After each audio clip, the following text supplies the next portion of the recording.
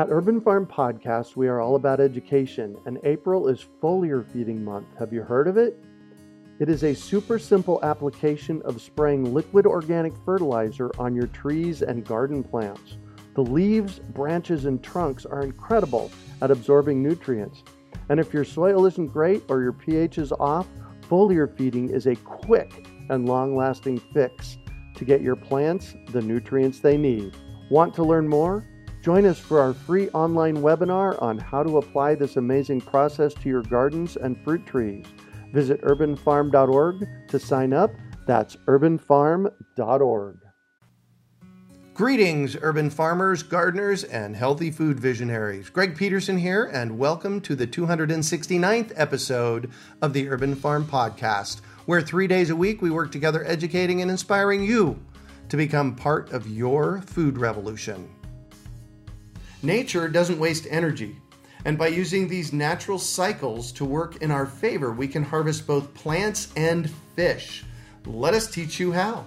Just text GROWFISH to 33444 or visit iwanttogrowfish.com, and you will receive our free webinar on how to grow your own fish-powered garden.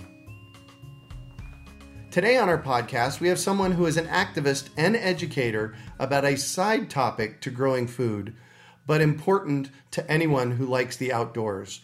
We're talking to Sarah Sanchez about Lyme disease. Sarah contracted Lyme disease as a teenager. However, it took 17 years of pain and suffering before she received an accurate diagnosis. Since starting the treatment at the age of 37, she has devoted her time to help others cope with the daily struggles of living with a chronic illness. She is an author, speaker, and entrepreneur, and together with her husband, Aaron, produce a regular podcast called Lyme Voice. Welcome to the show today, Sarah. Thank you so much for having me, Greg. Absolutely. So I shared a bit about you. Can you fill in the blanks for us and share more about the path you took to get where you're at today? Yeah, so I am located in Rio Rancho, New Mexico, and in New Mexico, we have very few ticks, but technically Lyme does not exist here. Yeah, right. Nor does it exist in Phoenix, Arizona.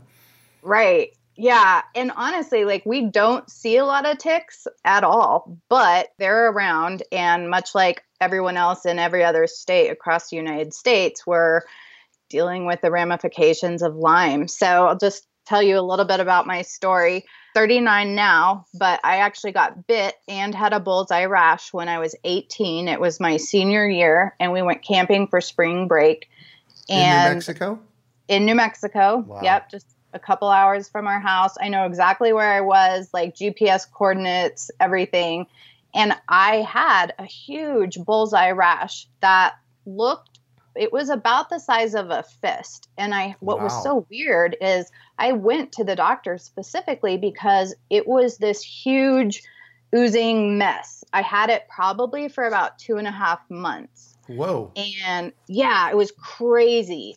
But that was back in 1996 when there was no such thing as Google Images.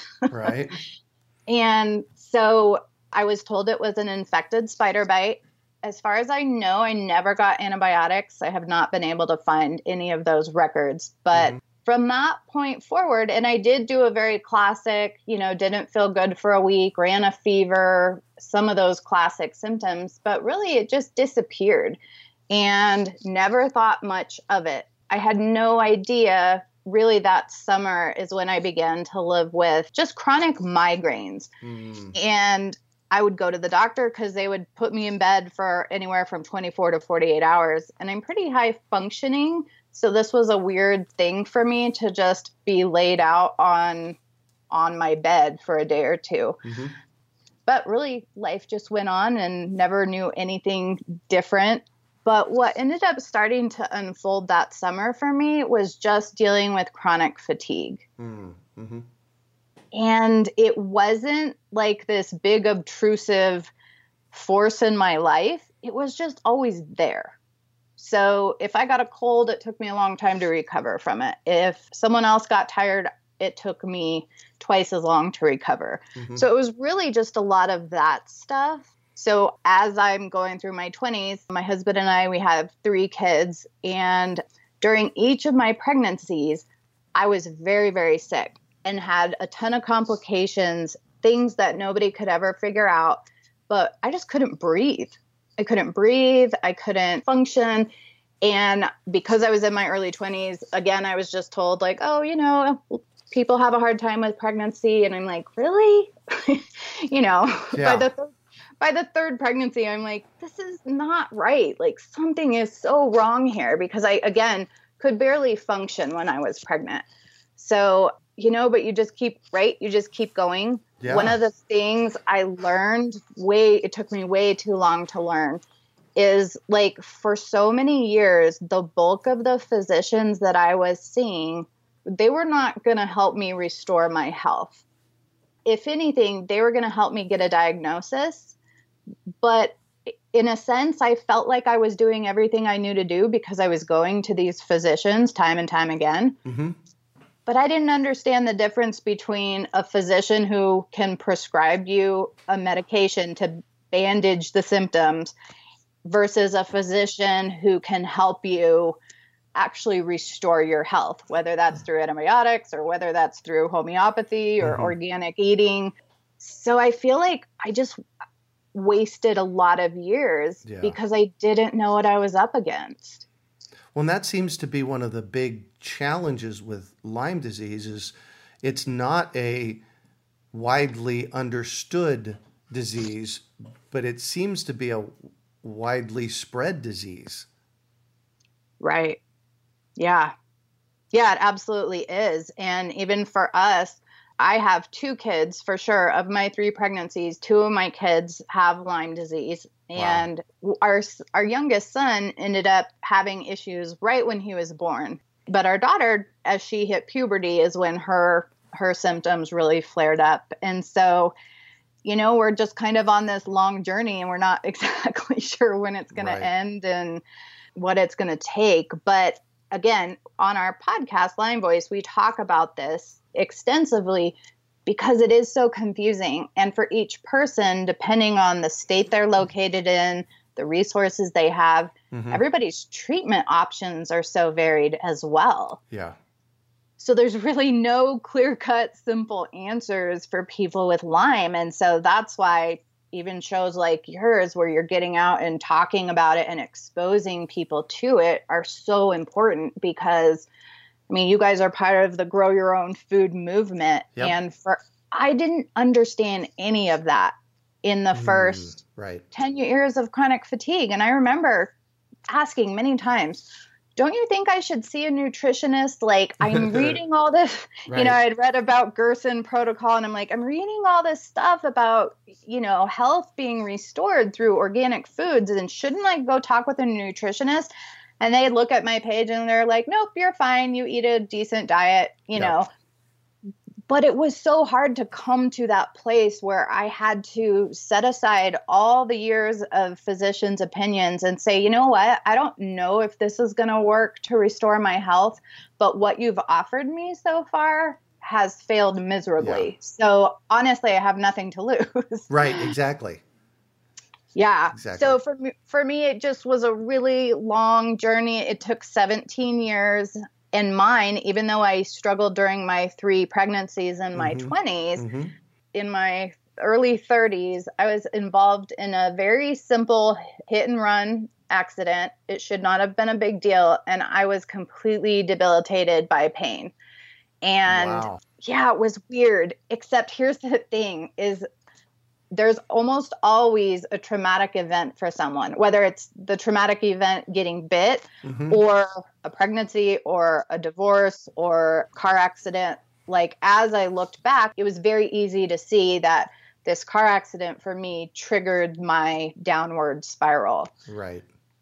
And so I just spent about 2 years going to the chiropractor several times a week, doing acupuncture and massage and doing everything I could do to mitigate the migraines and the extreme pain and fatigue, and just never got anywhere. And about 2 years after that first accident, my chiropractor said, you just might be one of those people who can't recover. Wow. And that was it. They were like, sorry, you're one of the unlucky, like 3% who can't recover, kind of have a nice life. Right.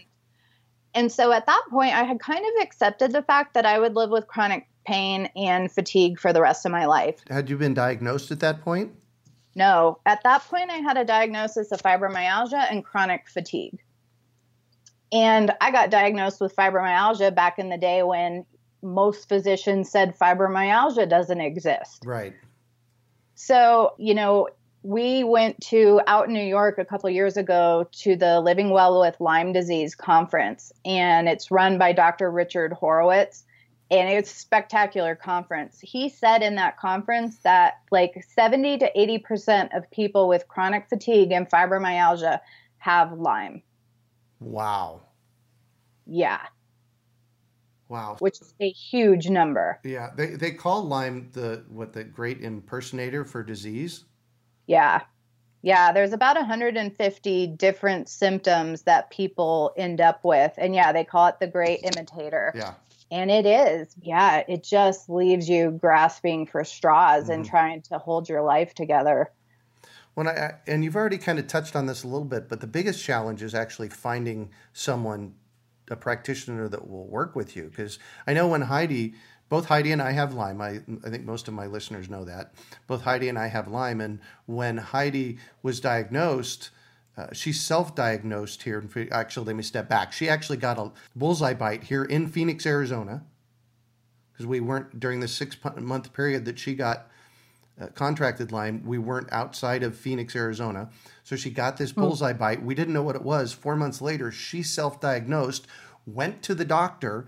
The doctor laughed at her, told her she was crazy. She insisted that the doctor, run a Lyme test. And, the doctor kind of pushed back a little bit. And if you know Heidi, you don't mess with Heidi. Once she puts her foot down, she's going to get what she wants, which is really cool. Yeah. I love that about her.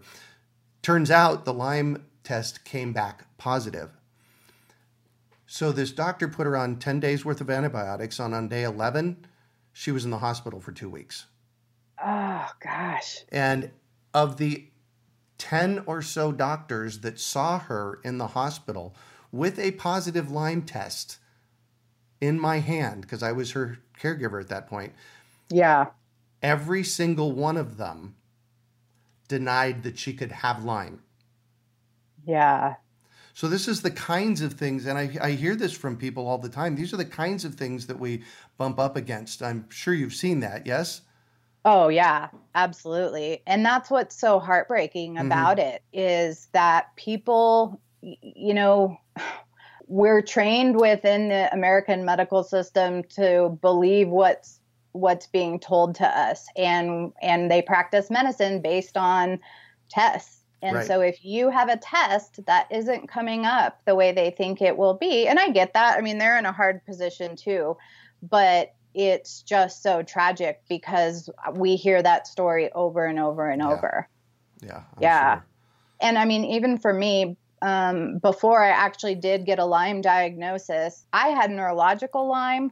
So one of the things about Lyme disease is it can change shapes. And so it can go from a spirochete and it can burrow its way into your cells. So one of the things that happens is people's immune system does not fight it off because the Lyme is hidden within the cells. Yeah. And so for me, because Lyme can cross the blood-brain barrier, there's neurological Lyme, which is what I was dealing with. And so I was having seizures and at that point was no longer driving because I felt like I was driving drunk and actually got lost one time on my way home from my kids' school, which was like 1.5 miles away from my house and could not find my way home. So all this stuff is going on and they're saying, oh, maybe it's MS, maybe it's this. I think at the time I was on like 11 medications. Wow. So like 4 of them were pain meds. 2 of them were to control the seizures. And so we're, seeing all these specialists. And again, at this point, I'm telling them, I'm pretty sure I have Lyme. I had a bullseye rash when I was 18, but I didn't know what it was. I have a video of the seizure on my phone, and I had gotten this appointment with a neurologist, and he had bumped me to the front of the line because I was in crisis. And I'm sitting in a wheelchair, cannot drive, and my husband is there with me and has the video on our phone, and he refused to look at the video. And then he said, "You are causing this by anxiety attacks." Wow. Which I was just like, I don't even know where to begin with that. Yeah. Yeah. And for our listeners out there, this is a lot of what I've heard from people is that there's a lot of pushback. Doctors telling us that we're making it up, that it can't be happening, that, it's something else, that, so on and so on. And this is where we have to stand up and say, you know what? This is really happening to me. We've got to do something about it. And we have to be responsible for our own health. Yes. And you know what? You bring up a really good point, because for so many years, I wasn't being responsible for my health. Mm-hmm. I was for what I had been trained in. I kept calling, kept going in for appointments, kept saying, no, there's something wrong, draw blood work again, knowing that at some point something would turn up. But it's just this. I remember as soon as I did actually get a positive Lyme test, and I'm thinking, oh, thank God, like I finally know what's been going on. Mm-hmm. And then I realized this disease that I have is wrapped in this huge conspiracy of whether or not it exists. And I'm like, are you kidding me? Yeah. Yeah. I just want to get better. But it's interesting. There is a documentary called How to Survive a Plague. And it is about the AIDS epidemic in the 80s. Mm. It is fascinating. For any of you guys thinking that you're dealing with Lyme out there, please watch that. You can find it on Amazon, How to Survive a Plague. Mm-hmm. And they show the story of what people went through to get treatment and had to fight for it. But here's the thing that is different is they did not have the internet. Right? Yes. So they would sit in big group meetings and read through medical papers and stuff as they were getting released. And the thing I love about that documentary is for so long I kept thinking like, okay, I was told repeatedly to just adjust to my new normal. And I understand what the physicians were saying, like, mm-hmm. Oh, okay, the life you had is no longer available to you. So you need to learn to live within these restrictions. But Lyme is so restrictive. Like, even if you push away the pain, you can't push away the fatigue. Even if you push away the fatigue, you can't push away the seizures. And so I think that really we're doing a great disservice to ourselves by not trusting ourselves. And, like you said, Heidi did, like, no, there's something wrong here. Yeah. And I got to the point when I left that neurologist's office, I called my mom and I said, I had been reading for a couple of years on the Gerson protocol. Mm-hmm. And Gerson, if you're not familiar with Gerson protocol, it's in line with everything you guys stand for on urban farming. It's about taking vegetables, juicing them down so your body can absorb it in the easiest way possible. And then they pair that with coffee enemas to detox. Mm-hmm. And I called my mom and I said, I don't know if this is going to work implementing the Gerson, but no one is staying up at night trying to figure out what's wrong with me. And I feel like I'm on my own. Right. And she said, okay, let's figure it out. Let's just do it. And so we sat and ordered the videos, watched them. And at that point, I could only stand for a couple minutes throughout the day and I'd have to sit down. So she basically moved in with us and started implementing it for me. And what was so fascinating about this after, at this point, I'm 17 years into dealing with chronic fatigue, fibromyalgia, all these issues, taking a ton of medications that barely ease the pain. Yeah. After just a couple of days of doing the Gerson therapy, the original bullseye rash that I had on my left hip it came back? It popped back up. Wow. It blew my mind and it hurt. Like it was excruciating for several days. I was like, what is Wow. going on here? So not the original like wound, but like the trace of the original size of that bullseye rash popped back up, like looking like a scar. Interesting. Yeah. I just want to stop you here just for a moment. It's Gerson, Gerson. Yes. .org, GERSON.org. They've got a couple of clinics around the planet, and yeah, go check out their website if you're experiencing anything around this. Yeah, and it's a ton of work to juice every day, and especially when you are dealing with chronic fatigue, but it's just so powerful. And in a sense, I felt like, I actually did the Gerson, the full protocol 6 days a week for the first 2 years of my recovery. And about 18 months into doing it, I just came to appreciate the daily discipline, but like what your food can really do for you. Yeah. It's so powerful. And I just wish that, like, my only regret is that I waited, a couple of years thinking, if this is really something that can work to cure these illnesses, why am I not hearing about it from my physicians? Right. And I went in multiple times saying, hey, I'm reading about this, and what do you think? And I was told repeatedly, you can drink all the juice you want. It's never going to make your chronic fatigue go away. And yet, days into it, it was attacking that original bite in a way that none of the medications had ever even touched. Wow.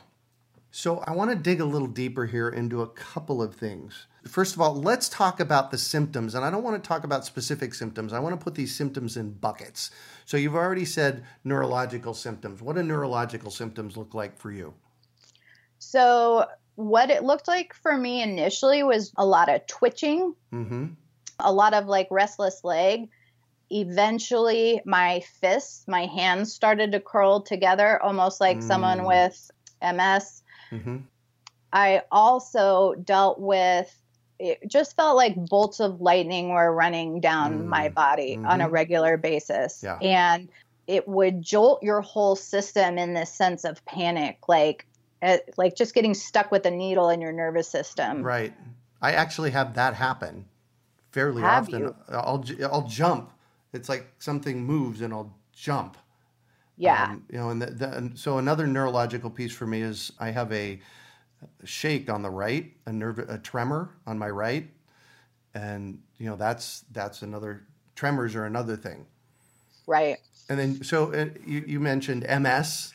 There's other things that it mimics, is there not?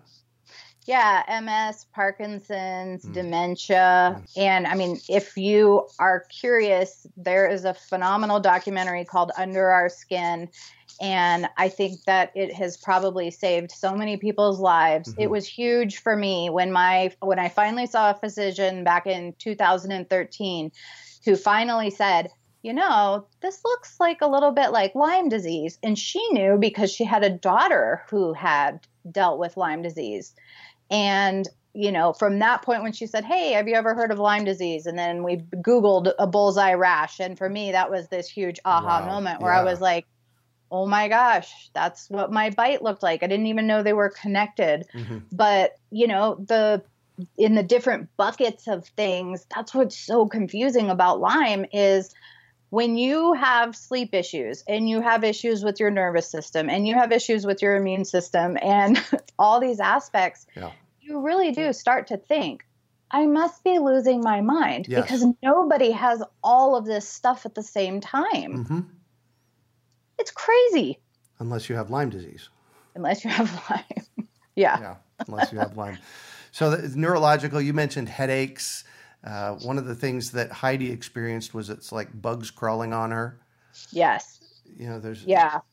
It affects every single part of your body. And it can do that because it can change shape. And it can go into cells and it can go into, tendons and different parts, soft tissue that's in your body, which is, a lot of people with arthritis are finding out that they have Lyme. And so, when you're talking about this bacteria that wreaks all this havoc, the problem is also that most of the Lyme bacteria comes with a lot of other things. And so for me, I had I think, 4 other major infections going on that had to be treated. So you mentioned spirochete. What we didn't call it is a bacteria, and as opposed to a virus. So Lyme is a bacteria, and a spirochete bacteria it's like a corkscrew, because you said it can actually corkscrew down into your muscle and tissue, and then it's harder to get rid of. And this bacteria lives in your muscles. It also lives in your blood, hence your children have it, right? Yeah. Yeah. So much like AIDS, it is in your blood. And at this point, we had my husband tested 4 years ago when I found out what I had. And he was experiencing a lot of symptoms, but didn't come back positive. But 2 of our kids did. And so, yes. Yeah, me too. I know. That was so heartbreaking. It was one of the most atrocious days, as I'm realizing, really the fight that I've endured for so long and this horrendous thing that is stolen from us. And then to realize I passed it on to my kids was just heartbreaking. I'm sure. Yeah. I'm sure.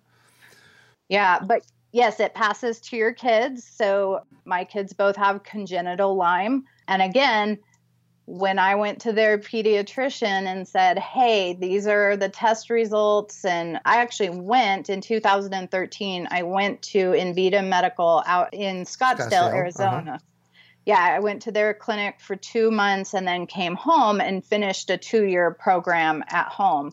But both of my kids are on abbreviated versions of that. They're not at a place where they need to go to a clinic, but it affects even our kids differently. And they say that Lyme has about 150 different symptoms and, pain, dull long-term pain, neurological issues, frequent headaches. Those are pretty common with kids specifically. Yeah. But it is so common, Greg. Dr. Jay Davidson just did an online chronic Lyme disease summit. Yeah. And it was in June. It's available online if you're interested. It's got, I think, about 40 hours of content. And he said in that interview that Lyme is now twice as common as breast cancer. Wow. Isn't that crazy? Yeah. And he also said, we knew Lyme could be transmitted through fleas, ticks, and mosquitoes. But he said now they're tracking it in spiders. Really? Yeah. Wow. I know. So as you and Heidi have experienced, it doesn't go away very quickly. And so one of the things we talk about on our podcast is that Lyme becomes a marathon and not a sprint. Yeah. And that's where what you guys are talking about, the whole grow your own food movement is so important. Huge. Yeah. And when I went out to Invita, I was really amazed at all the physicians were very supportive of Gerson, which I had already been on for a couple of months at that point. But they themselves modeled some of those things. So they ate a ton of, I didn't realize the value of organic food. Oh my gosh, huge. Yeah. And now that I understand that on a deeper level, I just didn't give my body anything to fight with. Right? It wasn't fighting off the infection because I didn't understand that organic lettuce was different than regular lettuce. Right. So important. So important. Yeah. And so it becomes this when you're facing something that is not going to go away and that has long-term generational implications to your family, it really does force you to look at everything you used to think and believe and come to this place where you're like, okay, does this thought process help move me forward? And for me, that was okay, the physicians I'm seeing are not actually helping me. Right. So I just had to learn okay, even if I get a diagnosis, and once I did, it wasn't even accepted. I just thought, okay, I have to go to the physicians where people are actually getting better. Yeah. And when you start on that journey, then you're talking about high doses of supplements or orthomolecular medicine, which I love. I took about 65 supplements a day for I know. And I thought I was taking a lot at about 30. Yeah. But even that one simple fact, as I probably talked to several hundred people over the last 4 years who have either been recently diagnosed or heard us talk on one of the podcasts or just heard our podcast. Mm-hmm. And so many of them are on that journey too, of realizing really our medical system is not meant to give us health. I call it our death care system. And I can't believe I just said that publicly, but when you really look at it, that's what it does. It's not here to help us. And I'm sorry for any doctors that are listening out there. I'm sure if you're listening to this podcast, this is not the case for you. And so this is not against you. It's just I've had so many negative experiences with our medical system. Yeah. It was interesting. We have a friend and cousin who is a physician, and and he for years worried about me, looked over my blood work. Mm-hmm. He was one of the first people when I was at the point of being 100% disabled. He said, "Sarah, you need to get out of this state." He said, "You've been seeing physicians in New Mexico. You need to go look outside the state." But what was so fascinating is when I actually had a Lyme diagnosis, he said the exact same thing. Lyme doesn't exist in New Mexico. So it can't be Lyme. Yeah. And I'm like, oh, okay, but what do I do? Okay, maybe it's not Lyme, but what do I do in the meantime? Right. But this is what was so fascinating. So at Invita, I did 2 months of antibiotics, pulsated antibiotics, but with a huge emphasis on boosting your immune system. Oh, that's huge, yes. I took a ton of standard process supplements.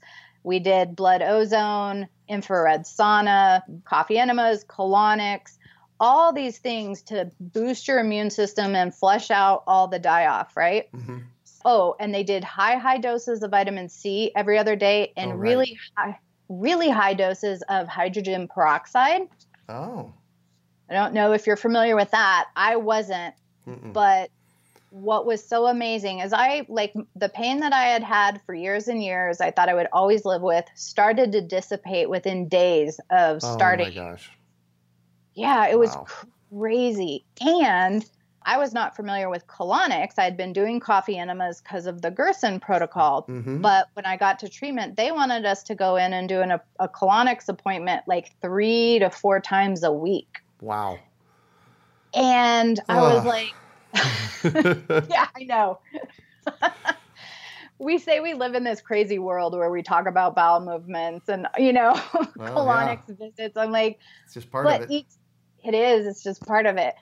So when I was at treatment, I think it was like the first week, the first 8 to 10 days where I went in for my first colonics appointment, and I was in a wheelchair. I had been in a wheelchair for at least several months, on and off. I would have, because neurological stuff ebbs and flows, there were days that I could walk and stand, but predominantly I was in a wheelchair. When I got out of that first colonics appointment, I walked out to my car. Whoa. Yeah, my dad was pushing the wheelchair in case I started to stumble, but I walked out and I told him, I said, "Oh, it's probably just like a fluke. I'll be back in my wheelchair tomorrow morning." And I never went back in. Nice. And what was so amazing is even that one little thing, understanding the power of colonics. Mm-hmm. Oh man. They used to do colonics and enemas in hospitals. Yep. Yeah. They don't do that anymore. So I want to shift just a little bit here. And if somebody thinks, what I want to do is I want to give somebody a pathway to start looking. First of all, you definitely want to tune in and listen to Lyme Voice. I've listened to multiple episodes of yours, and you guys deliver some amazing information. So thank you very much for doing that. Awesome. Number one, if you think you have Lyme, yes. What do we do for testing? So that is different depending on the state you're in, because different tests are available. There's a standard Western blot that you can get. But let me first just say that Lyme is a clinical diagnosis. And so it's not going to be one test. There's not one magical test that will tell you yes or no. Got it. There's an IGeneX test. And within the natural holistic realm, and even at Invita, they put a lot of stock into that test. Traditional doctors do not. And so what I have found is that for the most part, you usually have to do different types of testing, and then a physician will look at those different tests and give you a clinical diagnosis. Got it. So there are tests coming that there's even like a urine test that should be available pretty soon. That's supposed to be pretty clear. But this is what's so weird and why Lyme is it's hard to get a diagnosis and then find treatment is like vets test for Lyme disease in animals all the time. It's no big deal. You can go in, you get them on antibiotics. Yes, but we don't have one test that people can go to. So you've got to find a physician who, they say Lyme literate, find a Lyme literate physician. But my advice would be that wherever you're at on this journey, you've got to educate yourself. Yeah. You have to stick with your gut. If you know there's something wrong, stick to that and find a physician who will not only give you a diagnosis, but find out if that physician, if you get a diagnosis, can help you heal. Because if they can only give you a diagnosis but can't help you heal, then you're just going to have to go to another physician and start all over again. Right. So yeah, get a physician who can help you not only understand the testing, but then actually help you treat it. Yeah. And then watch the documentary Under Our Skin. There's Under Our Skin 1 and 2. And those are just really profound because for me, I had a lot of fatigue and neurological issues. But there's one scene in that movie where the blonde girl, I forget her name, is walking across the grass and she can barely walk. And when I saw that, I was like, oh my gosh, she looks like I do. Yeah. And so it is. And it's so funny. We actually published a children's book a couple months ago about Lyme, a little mama bird and her family. And it's called Little Bite, Big Trouble. And the mama bird gets a bullseye rash. So the local reporter came out and was interviewing us. And we're sitting there talking to him for like an hour and a half trying to explain Lyme. And because he's like, well, what about, isn't there a test? No, there's not a test, right. Going through this. And I said, I'm sorry, I feel like we're not doing a very good job of articulating what the complexities of this. And Aaron goes, no, we are. That's why we have 40 hours on Lyme Voice of trying to figure out how to cope with this illness because there aren't these clear pathways. So you mentioned this whole being able to test for pets. What's different about testing pets than testing ourselves? I don't know. Yeah. I don't know what it is that's different. It shouldn't be that hard. And here's the other thing. One of the things that people run into. So again, I have a physician in my family who's a cousin, and he was the one saying there's no such thing as Lyme in New Mexico. After I went out to treatment and came back and he was looking at all the different protocols they put into place, he said, Sarah, I don't agree with the level of high doses of vitamin C IVs. I don't agree with the high doses of hydrogen peroxide and all these other things. He said, but I haven't seen you be able to walk that normal in years. Yeah. So whatever they're doing is working. Yeah. And so, when you do have a physician who's saying there's no such thing as Lyme or it can't be Lyme, gosh, it's so hard, but you've got to just stick with your gut and say, no, there's something wrong. Yeah. Find somebody new. I think the good news is that today in 2017, there's a lot more Lyme literate physicians out there, Lyme literate practitioners out there that can help. Yeah. Than there was, say, 10 years ago. Yeah. And, we interviewed Dr. Naylor, who practices in Colorado. And I said, at what point are we going to be at a place where there's affordable care for everyone? Right. And he said, you're assuming we're moving in that direction. And he said, since Obamacare went into effect, he said, I can't even get an insurance company to cover the standard antibiotics that I need to prescribe. Wow. He said, we're absolutely moving in the wrong direction and it's not going to be affordable. Yeah. And that just blew my mind because I'm thinking, man, with AIDS, when there was a pill, even though it was very expensive initially, people who have AIDS have a very good quality of life. Right. And I was assuming we're headed in that direction, and I don't know that we are. I don't see it. Yeah. I don't see it. With what we've been through in the past 3 years, I don't see it. Yeah. This is where we have to be really diligent about our own health. And unfortunately, it's not inexpensive.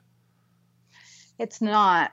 It really isn't. But I think it requires just this level of transformation, like we talked about, like figuring out your beliefs and what you value. And one of the examples that is just so crystal clear in my mind, as I was going to different physicians and trying different supplements and, just trying hit or miss all these things, my husband, I'd be like, oh, okay, I had to buy $150 worth of supplements, or I bought $300 worth of supplements. And what was interesting is understanding that when we are facing an illness, we all come with programming in advance, right?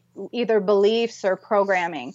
And I grew up in a chiropractic family that was very much into supplements and good eating.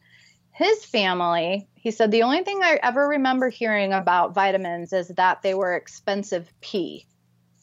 Oh, wow. Which in his family, what was being said is that vitamins are worthless. You're just going to pee them out. Exactly. Right?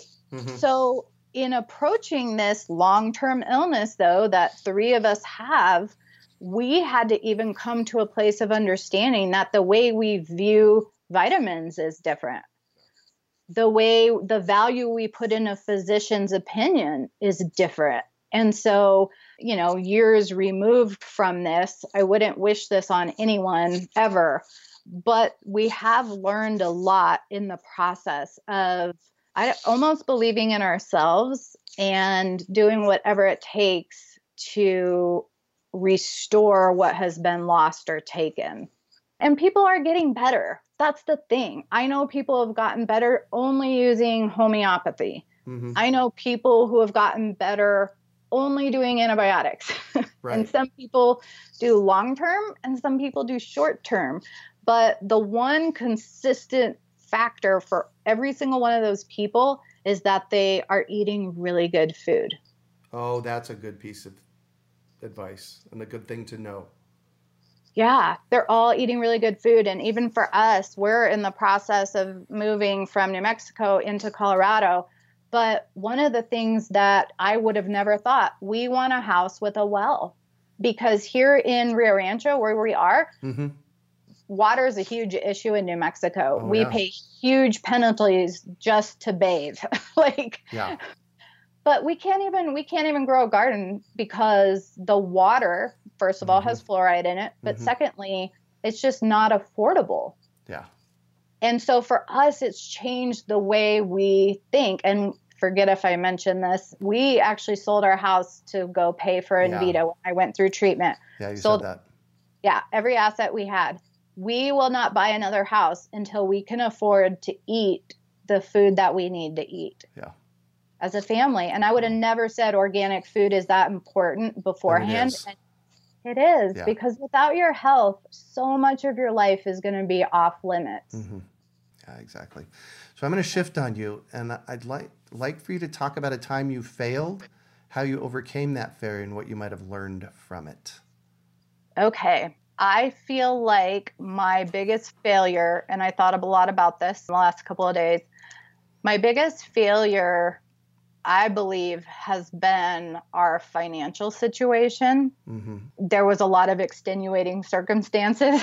I used to run a real estate office and yet haven't been able to work in 7 years. And so that's a huge thing. We went from a 2-income household to a 1.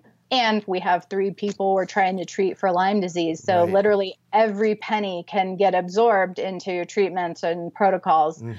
But that's been one of the hardest aspects of this journey is not being able to provide for my kids in the way that I anticipated. Yeah. And we have 5 kids, so there's a big family. Big families just have different dynamics. But the thing that I have learned from that is we will never be in this situation again because we were trading our time for money. If we did not exactly. if we didn't go into work, we didn't get paid. Yep. And what it forced us to do, and we have a bunch of different entrepreneurial projects unfolding, but it's forced us to figure out ways of earning passive income that aren't dependent on how I feel that day. Yeah. So that's been, and I mean, we've been on this journey for a couple of years now, and we're not there yet, but 5 years from now, we will not be in the same position. Yeah. Yeah. Well, and thank you to our mentors, John Lee Dumas being one of them, for showing us how to do podcasts and having a daily, entrepreneurial podcast on how to get out of the rat race. Exactly. So. And that's what, we had listened to a 4-hour work week, or we listened to a lot of audiobooks. Yeah. And the 4-hour work week, he talks about having this short work week so he can go and roam the earth and explore and do all these fun things. And we were saying, we're like, we need a 4-hour work week because I have chronic fatigue. And, it's different circumstances, but that is definitely the direction we're headed in. Yeah. So what do you consider your biggest success? Oh my gosh. Okay. So this is so fun. At the beginning of this year, I spent 6 months working with a friend of mine on a mini documentary called Disappearing from Society. Oh, wow. And yes, it's only 20 minutes long, but it features myself, and I do the narrations. I wrote and produced it, and then my friend Mackenzie directed it. And it features 3 other individuals who have Lyme disease. And one of them is a dear friend of mine, but another one is someone we actually met through the Lyme Voice podcast.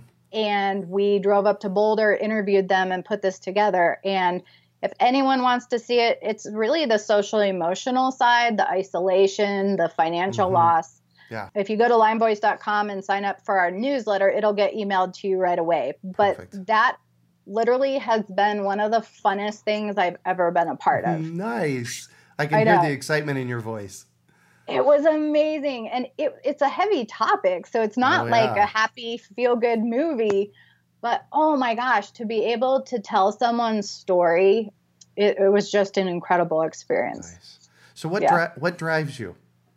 Gosh, I want my life back in the sense of I want the freedom to go play with my kids and go out to dinner. So much of just living has been taken from us because everything you do takes time, energy, and resources. Yep.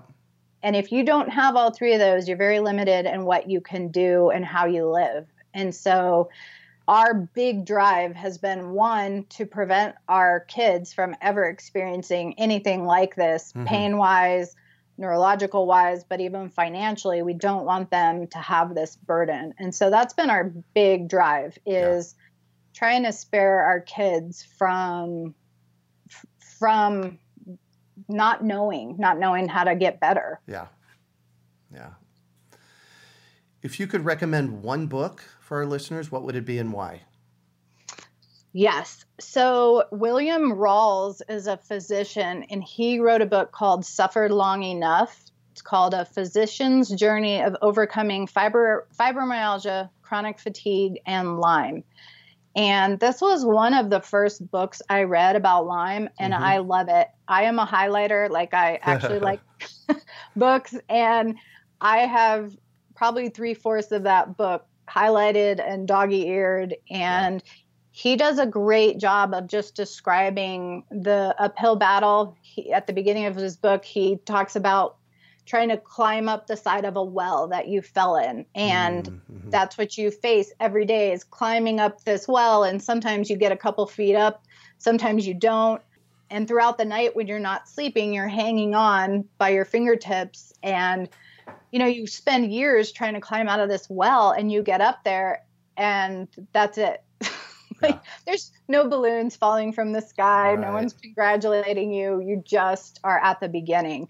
And he talks about his experience. He talks about nutrition, and he also gives a lot of really practical information for supporting your immune system. Yeah. So that is my number one recommendation. Beautiful. Suffered long enough.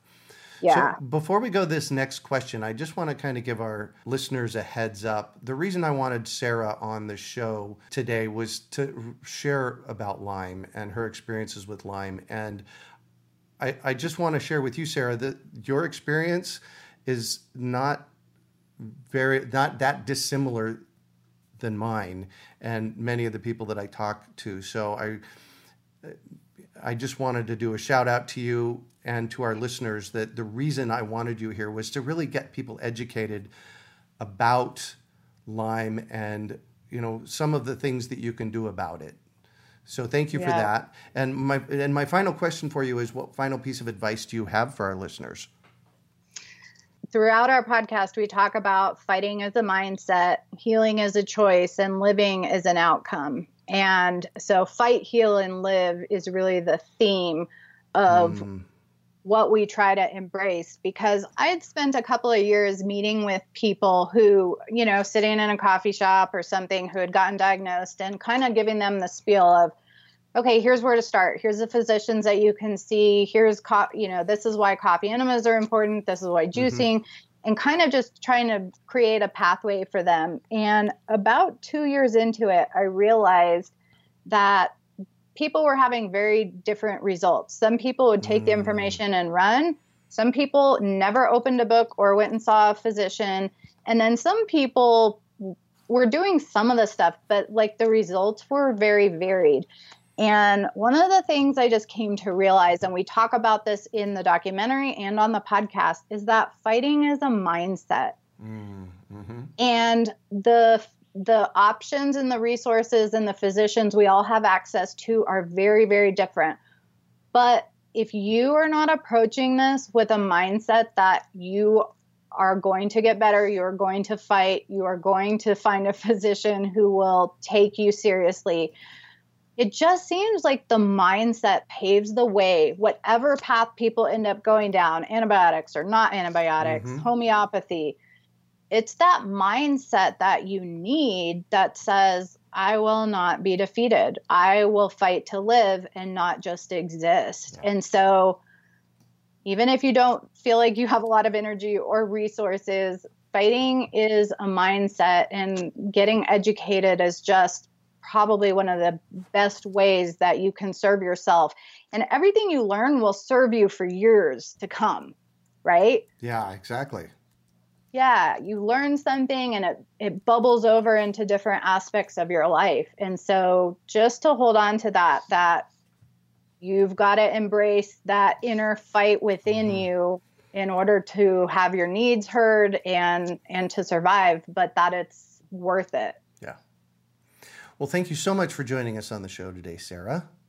Greg, thank you so much for having me. And I love what you guys are doing on your podcast. Thank you. I cannot wait to be in a city where I can grow some food.